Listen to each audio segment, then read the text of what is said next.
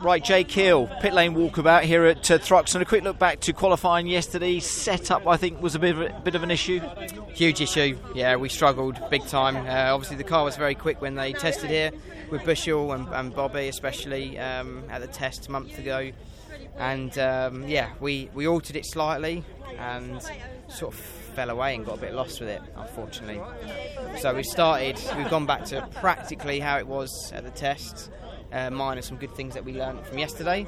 That's all I can hope for. Race really. Pace hopefully a little bit better, and you can make the type of progress you've been making through the field throughout this season, Jake. Fingers crossed. Let's hope I can carry the Dunlop Forever Ford, on, because I've won it last time out at Donington, and hopefully we can win it again. That's the aim. These fans are great, aren't they? How great are they? They turn out in thousands. We even bring cake. Bring cake as well. And the weather, though, Jake, obviously fantastic for you at Thruxton, but a case of looking after the tyres today on the circuit for a lesson for everyone, isn't it?